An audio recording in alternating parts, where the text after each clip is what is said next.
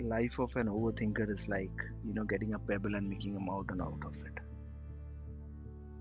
So I've been there, I've gone through that journey, but it's always good to be at peace.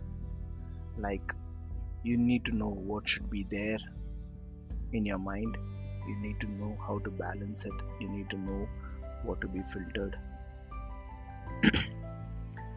I love Apostle Paul, the way his life has a total change, and I admire the way he loved Christ.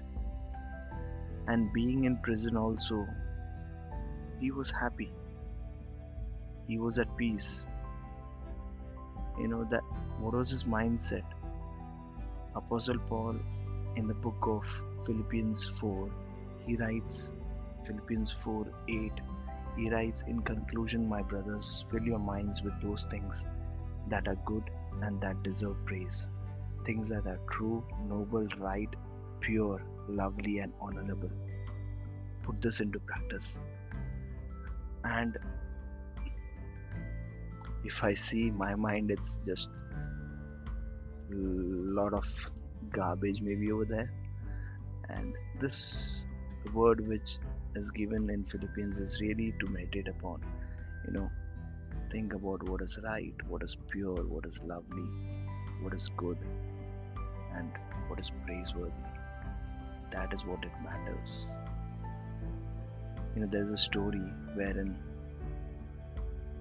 a group of people, they travel, tourist people who travel in a bus. The windows all are shut, and the bus is traveling through gorgeously beautiful country, lakes and mountains, green fields and rivers. But the shades of the bus are pulled down, and they do not have the slightest idea of what lies beyond the windows of the bus. And all the time of their journey is spent in squabbling over who will have the seat of honor in the bus, who will be applauded, who will be well considered, and so on. So they remained till the journey's end. At last, what did they profit out of it?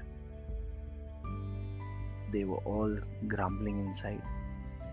Their minds were all set on that, and they missed out on the beauty outside, the priceless treasure. That's the story. So, it's a good verse to meditate upon, Philippians 4:8. Thank you.